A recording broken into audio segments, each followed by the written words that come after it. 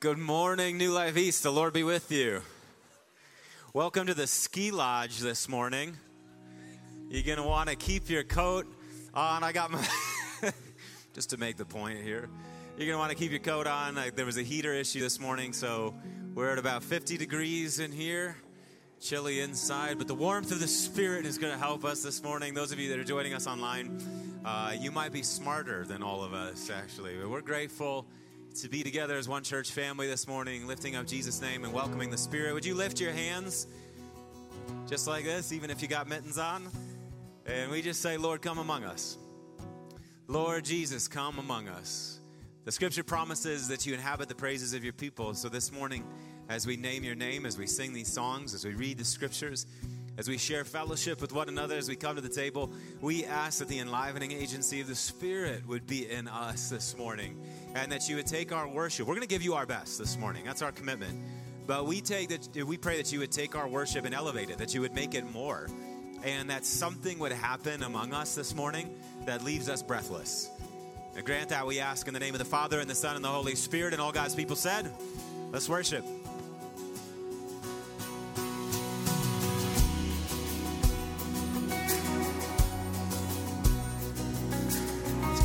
Together for this. Let's give the Lord our praise this morning. We have this confidence in Jesus. His blood has brought us into freedom. There is no other that can save us, because we know, yes we know, that it's Jesus. He is always there.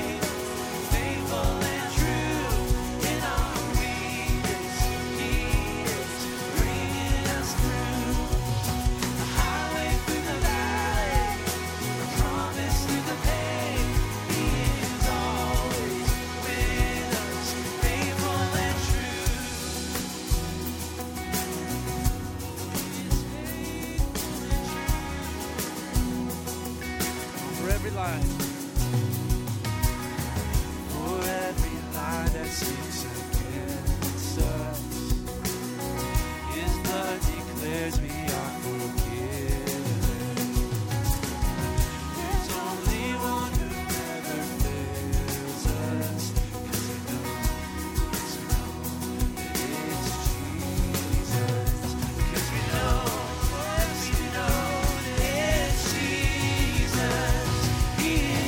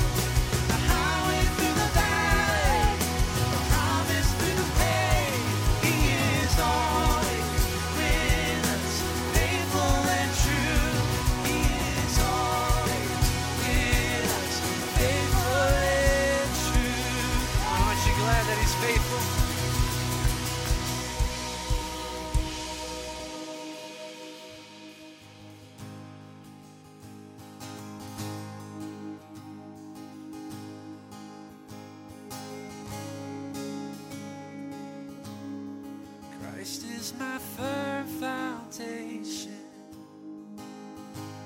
the rock on which I stand when everything around me is shaking. I've never been more glad that I put my faith in Jesus, 'cause He's never let me down. He's faithful through generations. So why would He fail now? He won't. Oh, He won't. I've still got joy in chaos. I've got peace that makes no sense. So I won't be going under. I'm not held by my own strength, 'cause I built my life on Jesus. He's never let me down. He's faithful in every season. So why would He fail? He won't. No, He won't. He won't fail. He won't fail. He won't.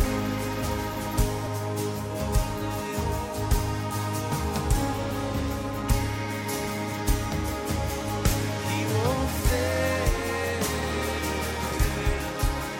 We're going to sing this out. Christ is my firm foundation. Christ is my firm foundation. The rock on which I stand when everything around me is shaking. I've never been more glad that I put my faith in Jesus. 'Cause He's never let me down. He's faithful through generations. So why would He fail now? We won't. He won't. He won't fail.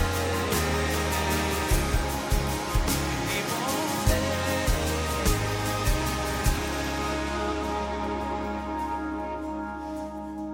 In the spirit of singing about our firm foundation, about who Christ is, why we trust Him, and we talk about His faithfulness, it's just the perfect time to recall what we believe and why we believe it, and to internalize it, to let it resonate in our spirits and give us confidence this morning. So I want us to read this together, read it aloud. If you would with me, let's say, we believe in one God, the Father, the Almighty, maker of heaven and earth, of all that is seen and unseen. We believe in one Lord, Jesus Christ, the only Son of God, eternally begotten of the Father, God from God, light from light, true God from true God, begotten, not made, of one being with the Father. Through Him all things were made. For us and for our salvation He came down from heaven. By the power of the Holy Spirit He became incarnate from the Virgin Mary and was made man. For our sake He was crucified under Pontius Pilate. He suffered death and was buried. On the third day He rose again in accordance with the Scriptures. He ascended into heaven and is seated at the right hand of the Father. He will come again in glory to judge the living and the dead, and His kingdom will have no end. We believe in the Holy Spirit, the Lord, the giver of life, who proceeds from the Father and the Son. With the Father and the Son He is worshipped and glorified. He has spoken through the prophets. We believe in one holy, universal, and apostolic church. We acknowledge one baptism for the forgiveness of sins. We look for the resurrection of the dead and the life of the world to come. Amen. Came and went, let's put our confidence in him. Yeah, I'm safe with you. I'm gonna make it through. We see rain came when blue. My house was built on you. I'm safe with you. I'm gonna make. Come on, let's sing it out. Rain came. Rain came when blue. But my house was built on you. And I'm safe with you. I'm gonna make it through. I'm gonna make it through. 'Cause I'm standing strong on you. Yes, I'm gonna make it through. 'Cause my house is built on you. Christ is my firm foundation, the rock on which I stand. When everything around me is shaking, I've never been more glad that I put my faith in Jesus. He's never let me down. He's faithful through generations. So why would he fail? He won't. He won't. He won't fail. He won't fail. He won't. He won't. He won't fail. He won't fail. He won't. Sing, I've still got joy in chaos. And maybe you're walking through a chaotic time. I just feel that let's sing this. Let's declare this over our life, that we have joy in him even when it doesn't make sense. I've still got joy in chaos. I've got peace that makes no sense. So I won't be going under. I'm not held by my own strength, 'cause I built my life on Jesus. He's never let me down.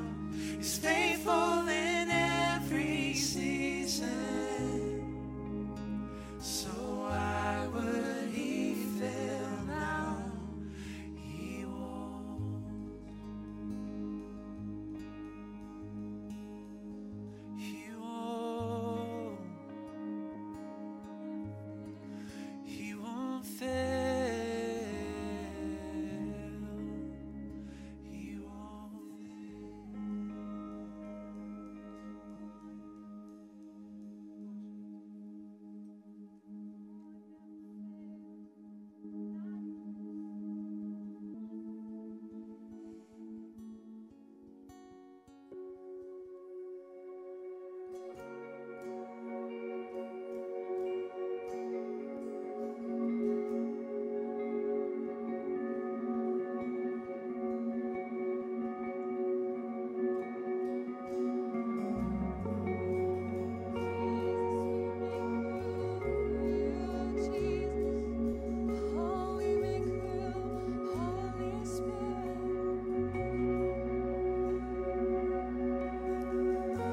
And here is where I lay it down, every burden, every crown. This is my surrender. This is my surrender. Here is where I lay it down, every lie and every doubt. This is my surrender. And I will make room for you.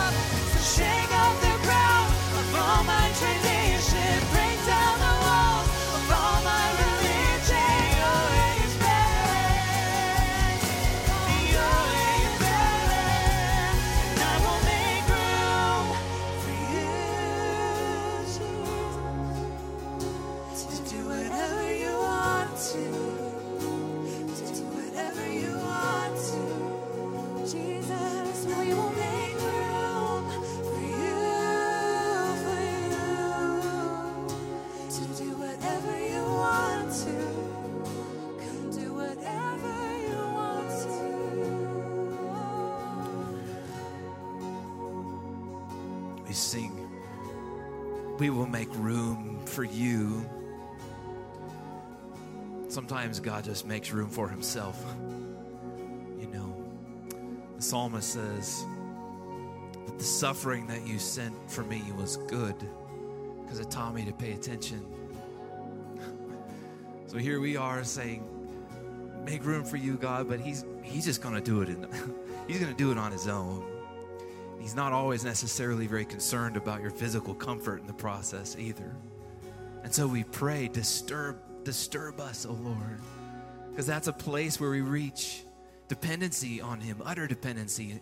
And that's what he wants, because that takes relationship. That takes trust. That's what he's doing in your life right now. And if that's going on in your life, you have an opportunity. You have an opportunity, a crossroad really, to press into whatever it is that he's doing in your life.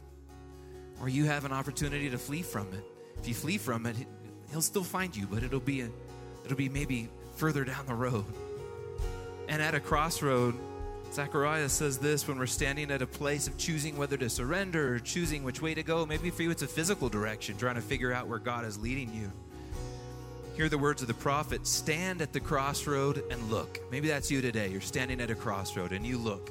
You're looking for direction. You're looking for comfort. You're looking to figure out which way you need to go. And ask for the ancient paths. Ask where the good way is and walk in it. And there's where you will find rest for your souls. This is a moment for you this morning to trust the Lord. The band's going to take us back into this. And when we sing, your way is better, that is your surrender to the Lord. These songs for you might even be the ancient path of remembering where God has taken you before. This is an opportunity for you to trust. Let your faith rise up, church, as you sing it. Shake up the ground. Your way is better, Lord. Sing it.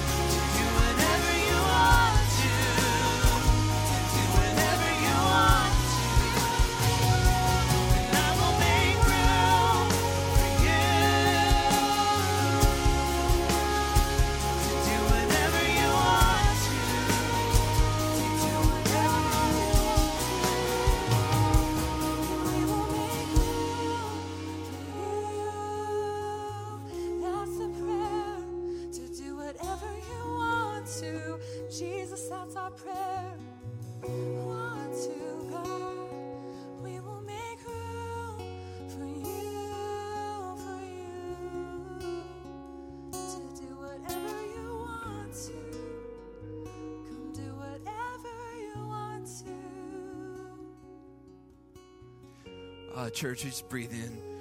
That's cold air, but breathe it in anyway. Breathe in the goodness of the Lord this morning. He's here. He's with you. He's speaking to you. Praise him for that. Oh, I just heard that it's actually 57 degrees in here now. It's a full 7 degrees warmer than when we got in. So that's your worship working. Oh, it's warming up our souls. It's warming up this room. Hallelujah. My name is Colin. I'm one of the pastors here at New Life East. We're so thankful that you've decided to spend this morning with us.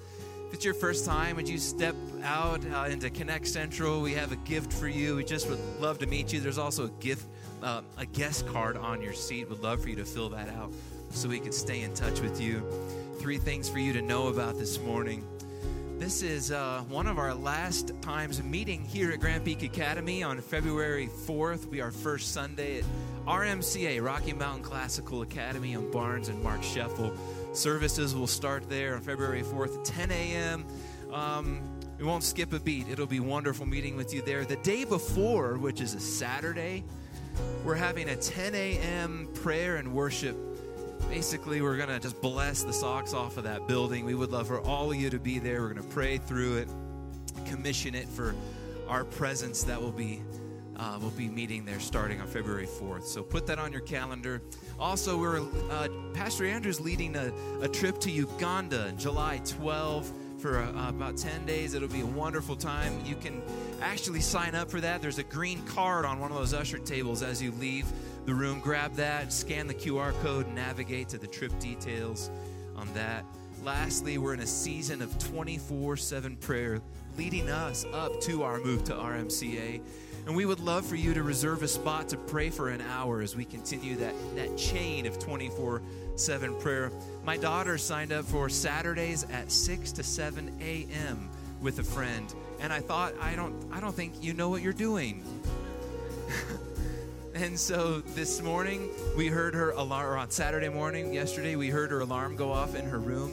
And she popped up and she read through Matthew for an hour. So if my 13-year-old daughter can do that on a Saturday morning, which prime time for a teenager, then so can you. So participate with us in that way. Before we open the Word together, why don't you turn to one another. Give somebody a hug today, would you?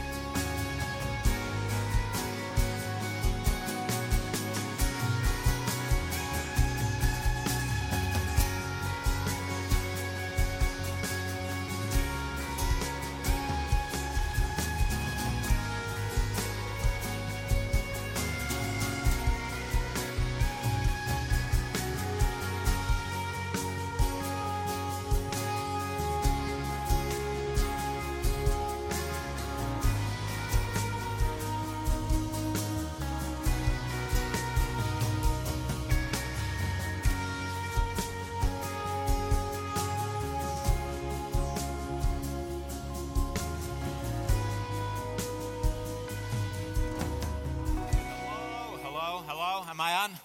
Yeah, okay. The Lord be with you.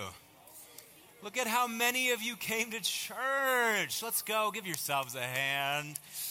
You didn't do it? Are you trying not to make the online people feel weird about not showing up? I don't know. Bruce McCaleb over here, one of my friends, he leads part of our prayer ministry. He asked me before the service, he said, Pastor, you grew up in Wisconsin. What's the coldest you remember it ever being in Wisconsin? And I said that I remember 2 different times in Wisconsin where we had 3-day periods where with the wind chill, it was over 90 below zero.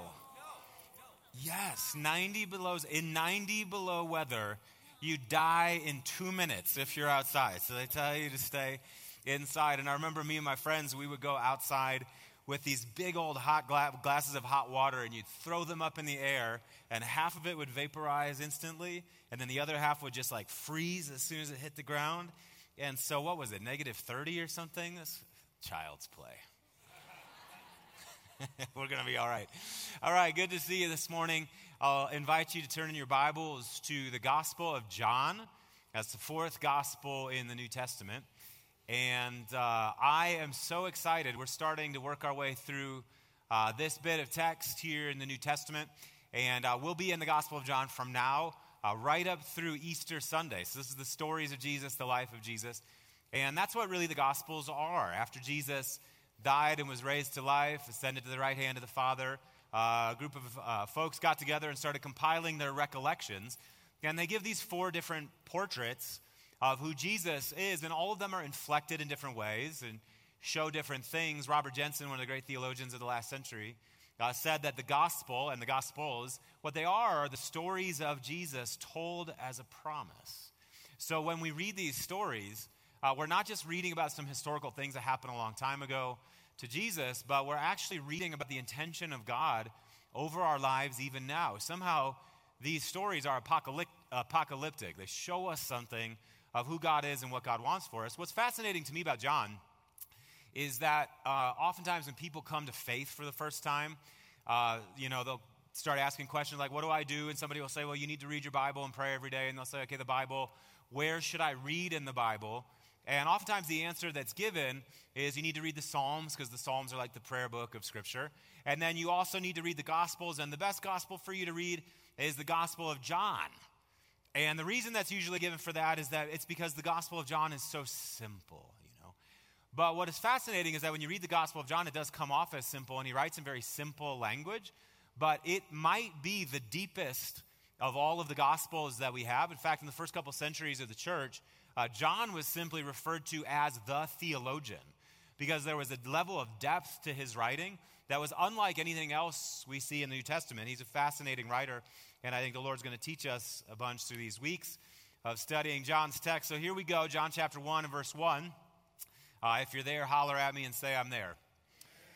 John 1:1, hear the word of the Lord. The scripture says, in the beginning was the Word, and the Word was with God, and the Word was God. He was with God in the beginning. Through him, all things were made. And without him, nothing was made that has been made. In him was life, and that life was the light of all mankind. The light shines in the darkness, and the darkness has not overcome it.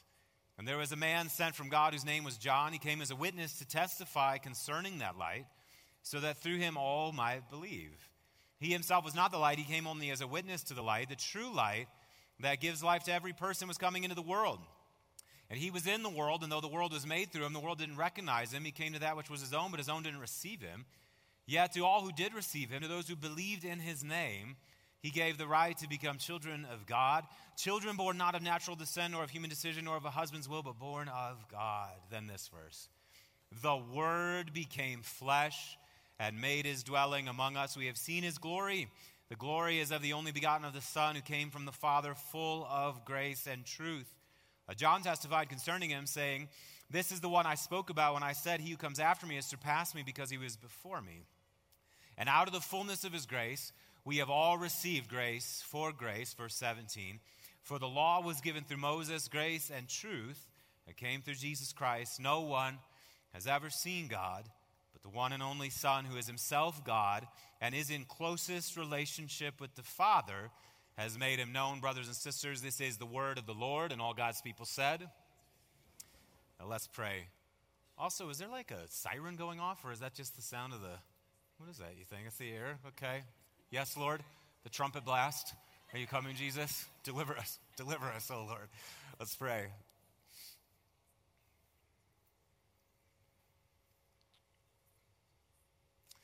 Well, it is good to be here with you, Jesus. And thank you that you're the living one who still speaks to us. Thank you that you're in our midst. Thank you that these scriptures, well, Moses says, these are not just idle words for you, these are your life. And so I thank you that these scriptures are not idle words for us. They're our life. They're our life. By them we'll live long. By them we'll know the Lord. By them we'll understand who we're called to be and what we're called to do in the morning. So come, or in the world. So come. We pray that you would open these scriptures to us, living Lord Jesus. We pray that you would speak to us, that you remind us of who we are. We pray that you would build us up and make us strong, that you would build us up as a congregation and make us strong. We pray that you would inoculate us against lies, that you would inoculate us against fear, that you would inoculate us against every work of hell that seeks to destroy us, and that you'd set us down again or show us how firm we are in the kingdom of the Father. Grant it, we pray. We say, may the words of the preacher's mouth and the meditation of the hearer's hearts be acceptable in your sight, O Lord, our strength and our Redeemer. In the name of the Father, and the Son, and the Holy Spirit, and all God's people said, amen. This bit of text has been called the prologue to the Gospel of John. So it really kind of sets up everything that he's going to do in the book.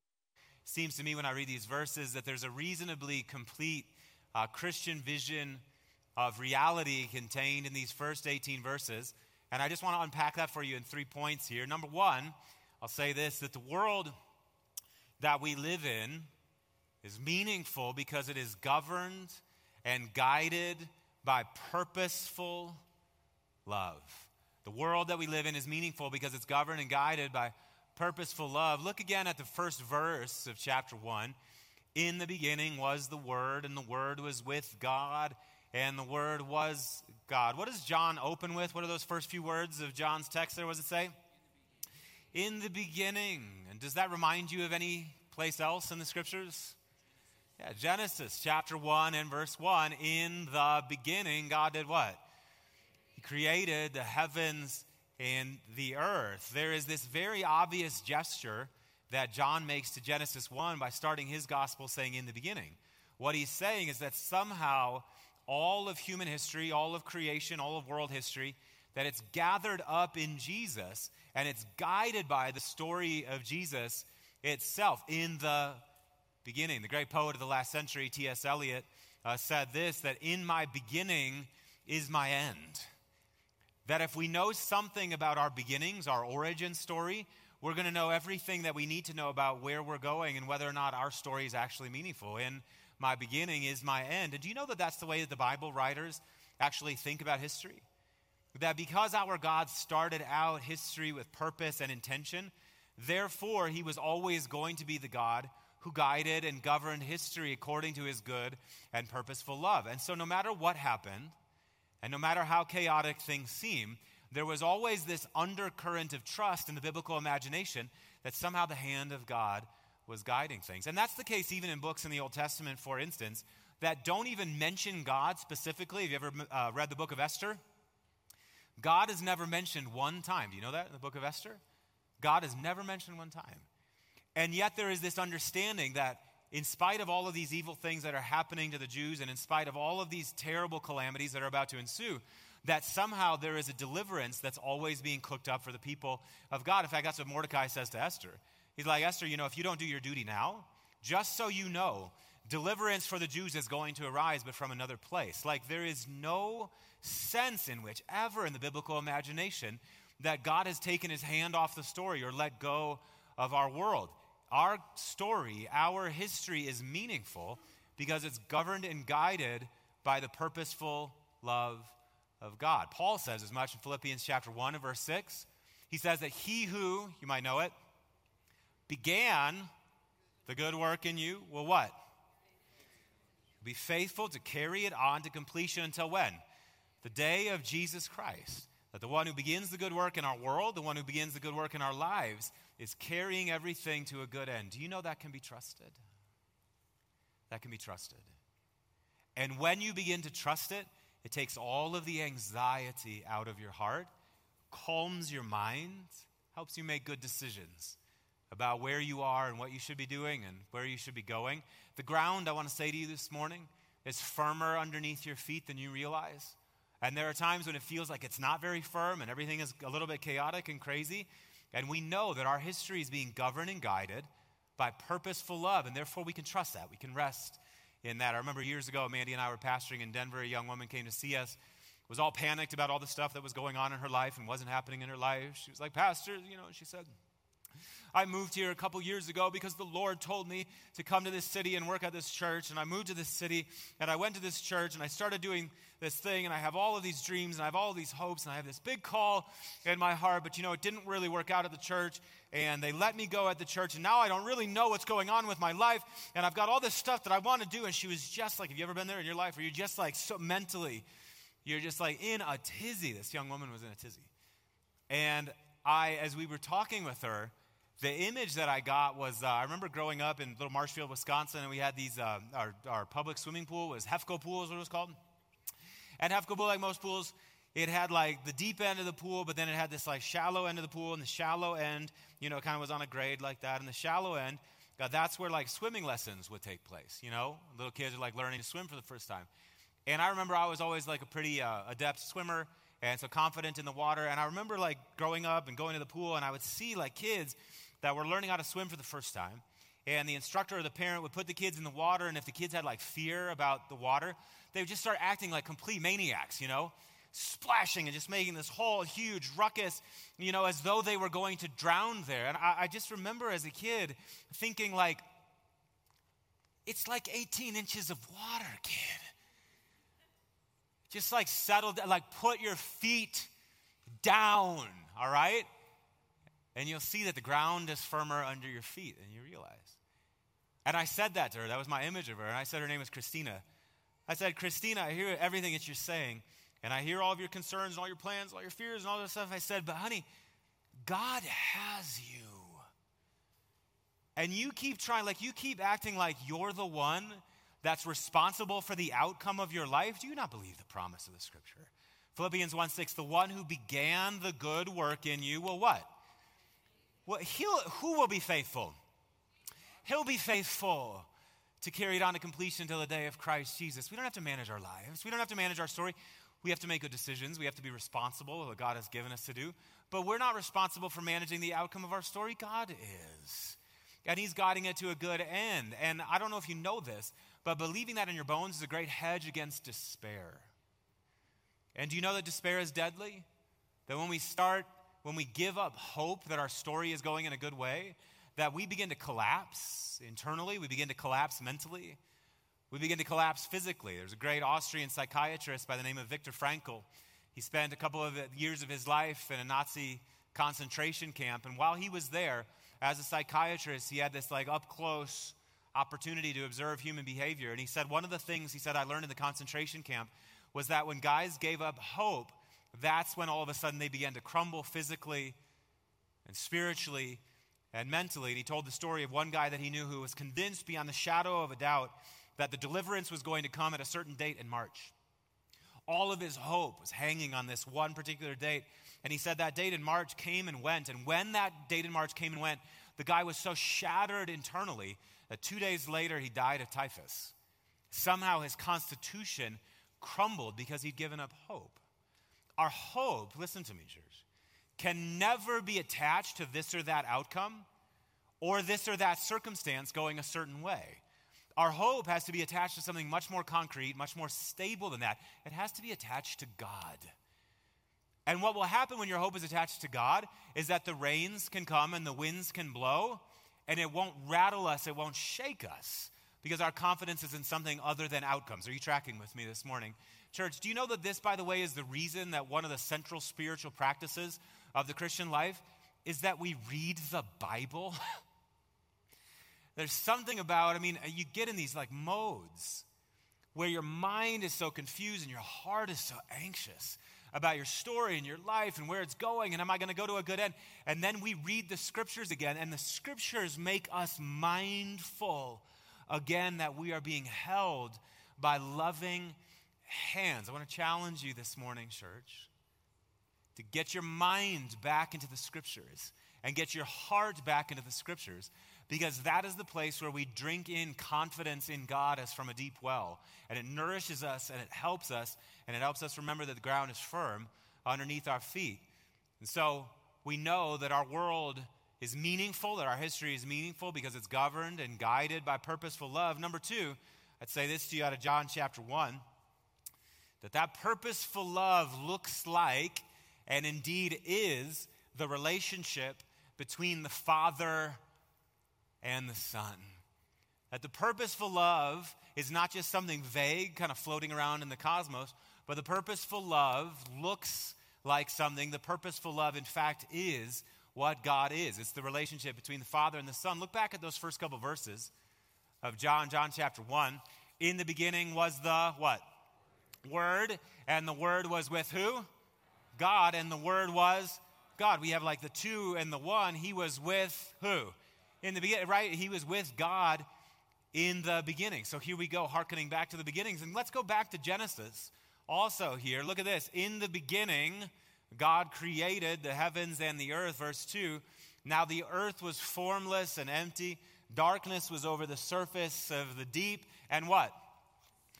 The Spirit of God was hovering over the waters. And then, of course, in verse 3, do you remember what verse 3 says in Genesis chapter 1? And God said. And so there in Genesis chapter 1, there within the first 3 verses, we have God the Creator and we have the Spirit hovering over the waters. And who do we also have? The Word of God. And God said, God from the very beginning has always been Father, Son, and Holy Spirit. This is what we mean in the church when we talk about the Trinity. That the Trinity is not just some bit of idle speculation about who God is, like kind of a take it or leave it kind of thing. Nor is the Trinity a step on the way to God. But the Trinity is just who God is. The Trinity is what God is forever and ever and ever. That from all eternity before the creation of the world and after all things are rolled up, God has always been and will always be Father and Son in the power together, the unitive bond of the Holy Spirit. That's what we mean when we say Trinity. And I wonder, what must it be like to be God? If God is Father, Son, and Holy Spirit, what is that experience like? And sometimes I think analytical or dogmatic theology can only get us so far. We have to resort to the language of poetry. This is St. John of the Cross, the 15th century Spanish theologian and mystic. He wrote this. Listen to this. Will you indulge me a poetry reading this morning? I got a captive audience, so you can leave if you want to leave. I don't know, but I'm doing it anyway. John writes, listen to this. I want you just to let your imagination be lost in these words. John writes, in the beginning, the Word lived in the being of God. Happy? Yes, infinitely. Therein its happiness had.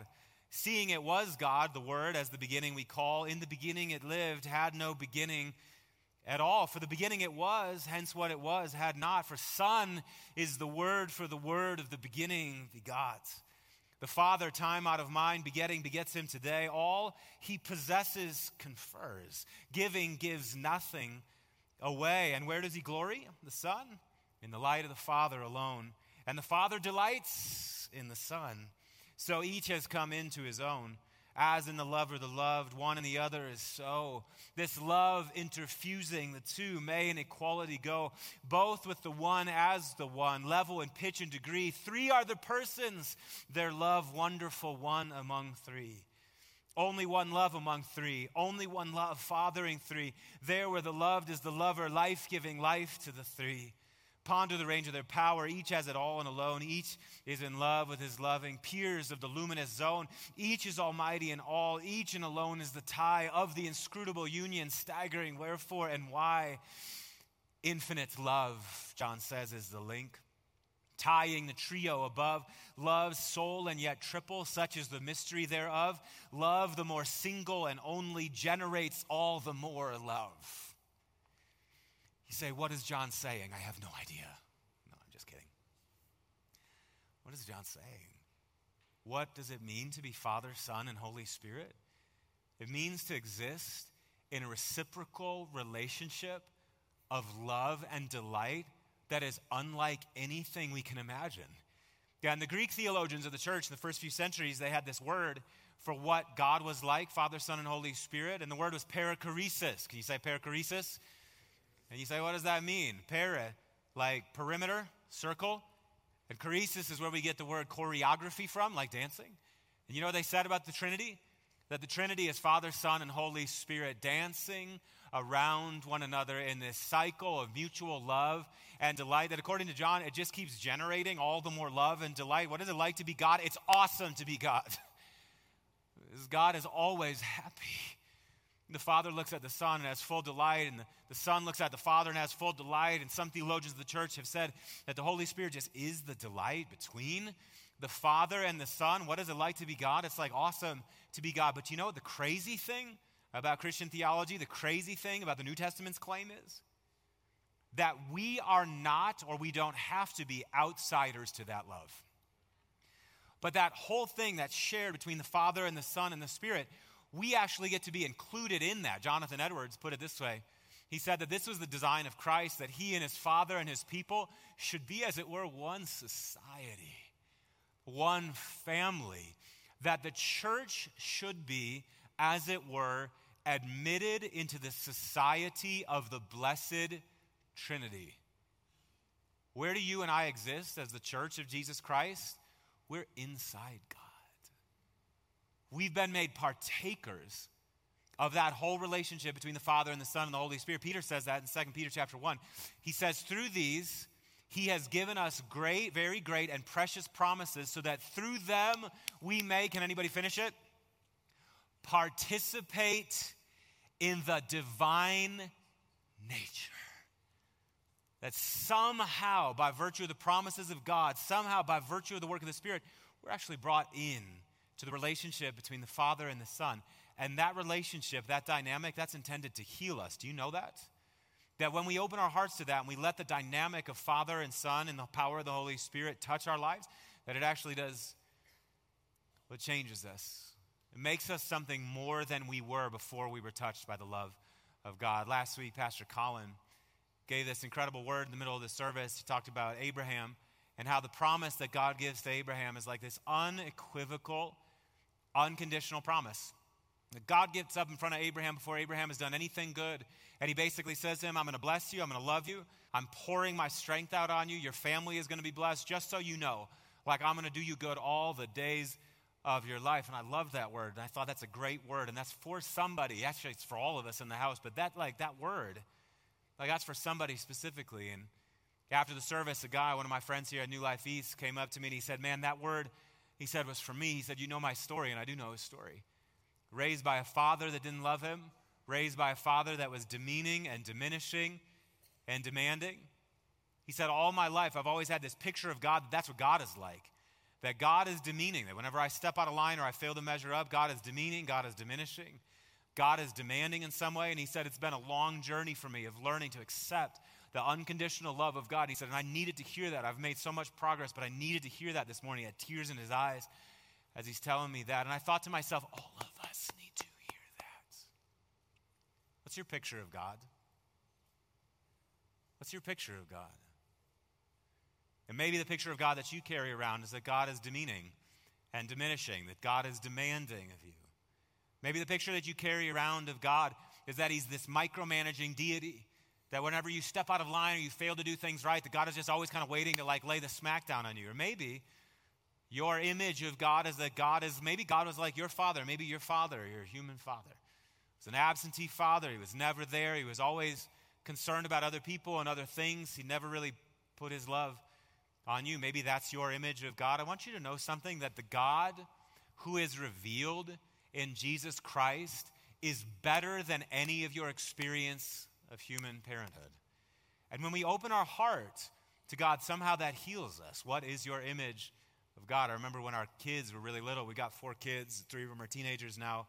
And we love them. We're having so much fun with them. But I do kind of miss, in some ways, I miss the little baby phase. And I remember, only in some ways, though.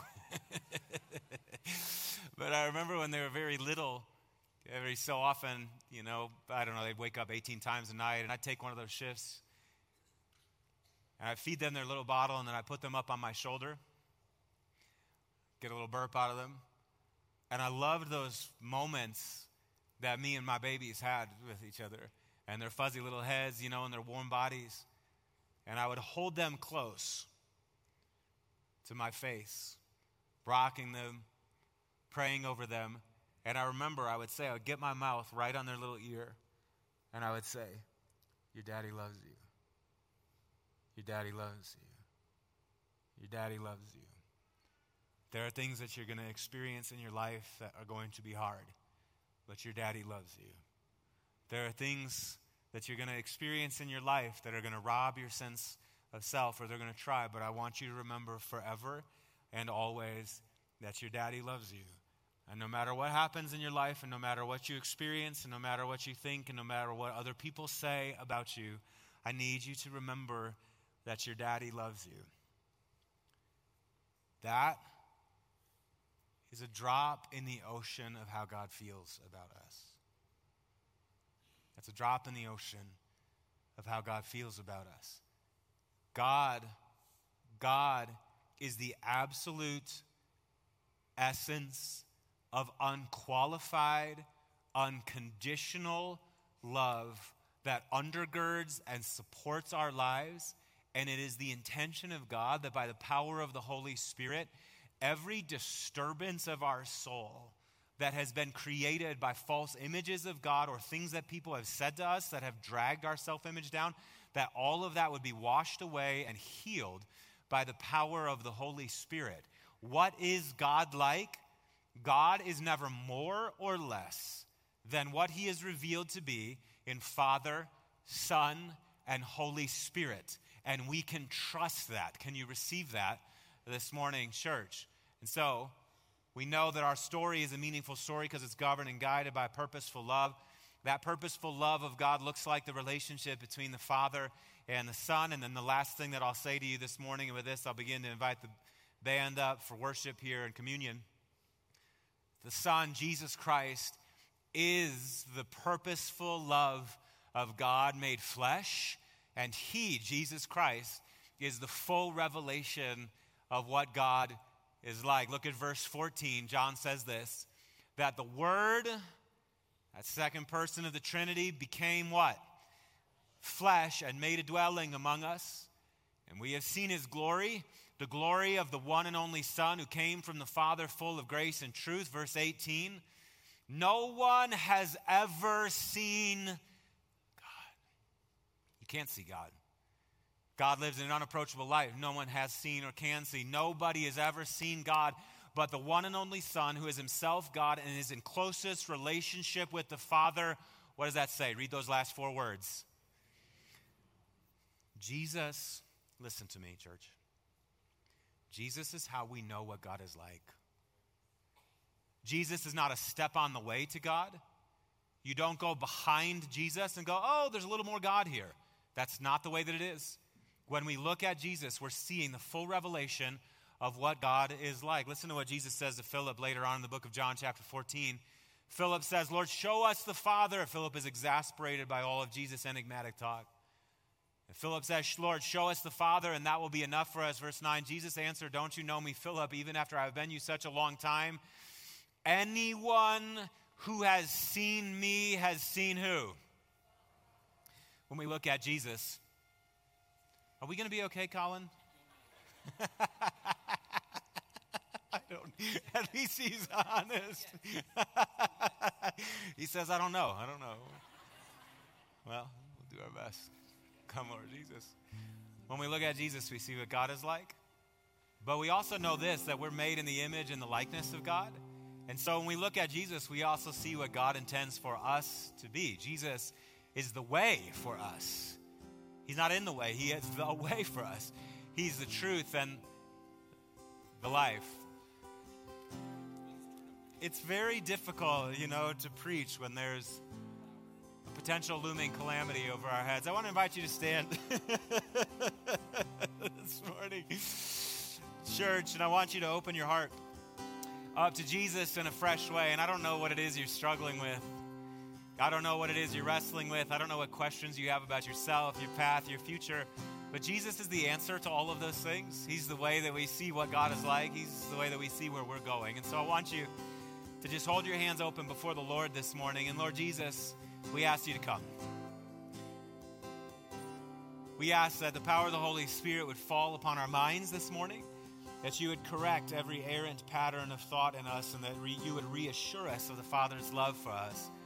I pray in all the places where we are disturbed about our stories and where they're going, or our identity and what it's made up of and what's the truth about ourselves. I ask that this morning, again, as we come to the table, that we would hurl ourselves into the truth that you are, and that we'd find ourselves bathed in your warm light and love. Grant that, we pray.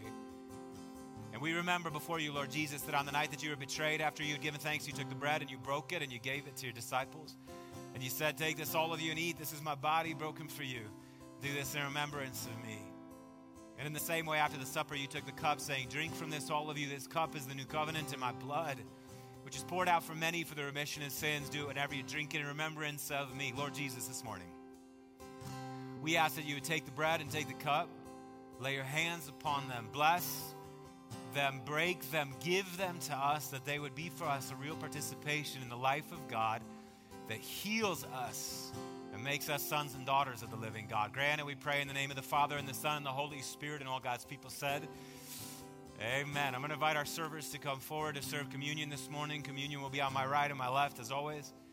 So you come forward, you'll come up the center aisle, you'll receive a cracker in your hand, you'll dip it in the cup, and then you'll take it as you head back to your seats. Brothers and sisters, I say to you that these are the gifts of God given for the people of God. Come forward and receive communion.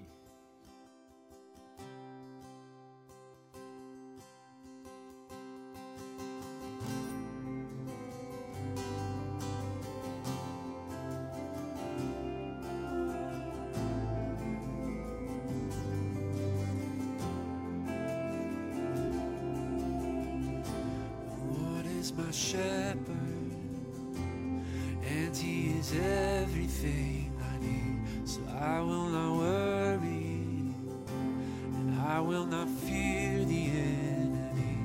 He said that he loves me, he said that he's with me, even though I walk through the valley of shadow and death, and still I know that he has good. He has good plans for me. So I will take heart in deserts and gardens. He has good plans. He has good plans for me. If I know my Father, I know my Father has good plans.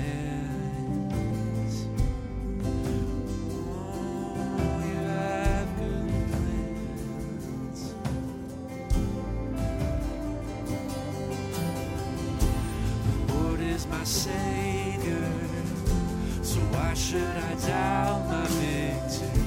And why would I question the rod and the staff that comforts me? He quiets the waters, he quiets the storm inside of me. So what could be better than walking with him when I believe he has good plans? He has good plans for me. So I will take heart in deserts and gardens. He has good plans. He has good plans for me. And I know my Father, I know my Father has. He has good plans. He has good plans for me. And I will take heart in deserts and gardens. He has good plans. He has good plans for me. So I know my Father, I know my Father has good plans. My Father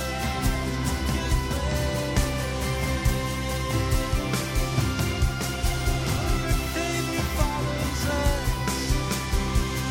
Everything follows us. Sing this out. Surely your goodness.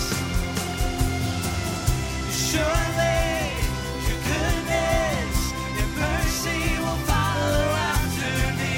So fear will not find me, 'cause I'll be dwelling in the house of God.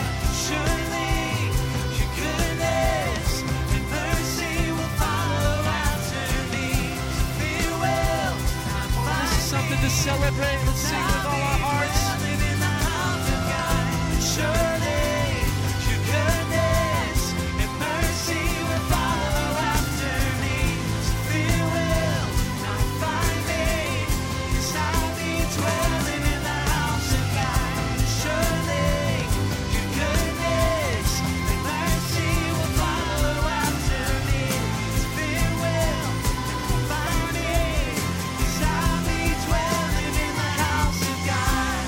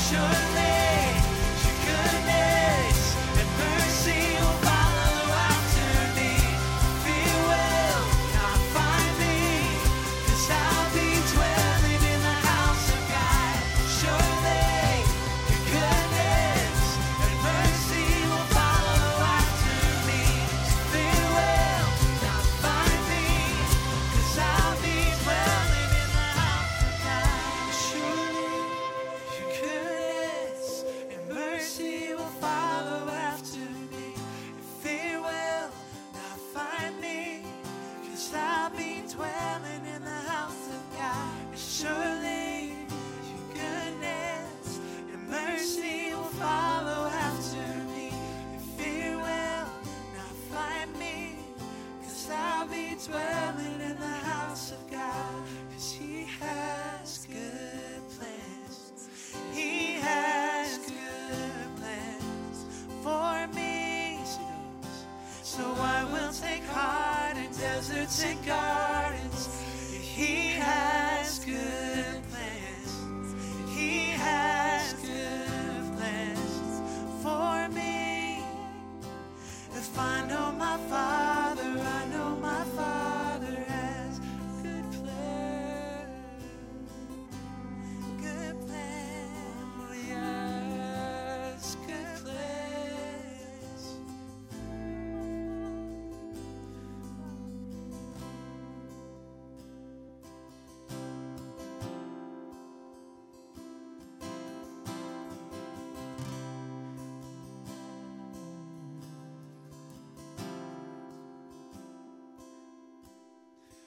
Blessed assurance,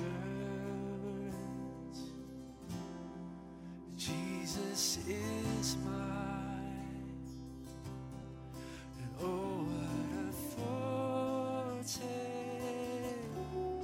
of glory divine,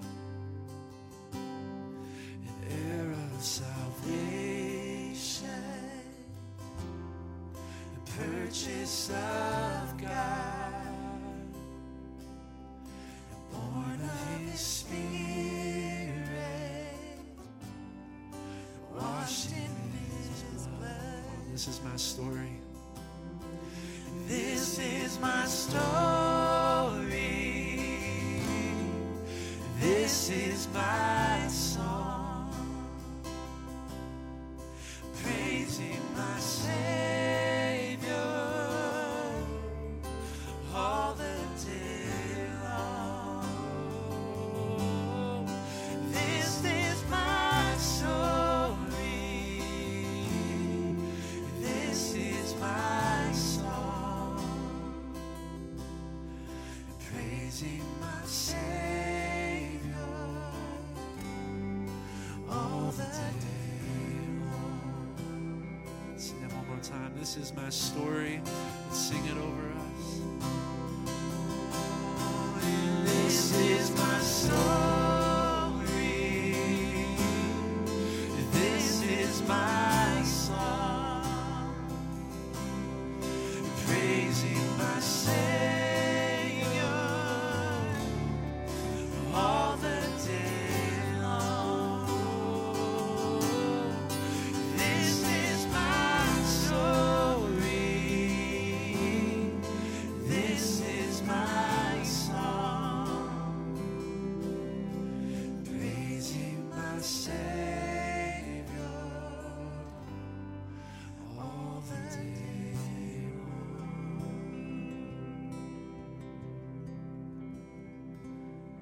Praise God from whom all blessings flow. Praise Him, all creatures here below. Praise Him above the heavenly hosts. Praise Father, Son, and Holy Ghost.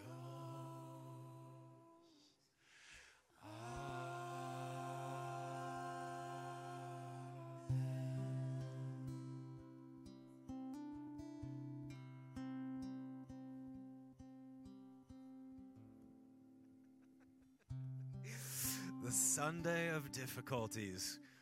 But we didn't die. So that's like so amazing. Lift up your hands like this. Receive this blessing. New Life East, I say over you that to all who received Him and to those who believed in His name, He gave them the authority, the right to become the children of God, sons and daughters of God, just like Jesus is the Son of God. We're slotted into the Trinity right alongside Jesus. And so over you I say, as the sons and daughters of the living God, may the Lord bless you and keep you. And may he cause his face to shine upon you and be gracious to you. And may the Lord turn his face towards you, his bright, smiling face, and grant you his peace. In the name of the Father, and the Son, and the Holy Spirit, grace, mercy, and peace be with you. If you need prayer for anything, I'm going to invite our prayer team forward. We would love to pray with you. Remember to sign up for prayer over there in Fellowship Hour in the cafeteria. Come with me to Uganda. Stay warm, stay safe, eat some soup, go Packers, go in peace to love and serve the Lord. Hallelujah.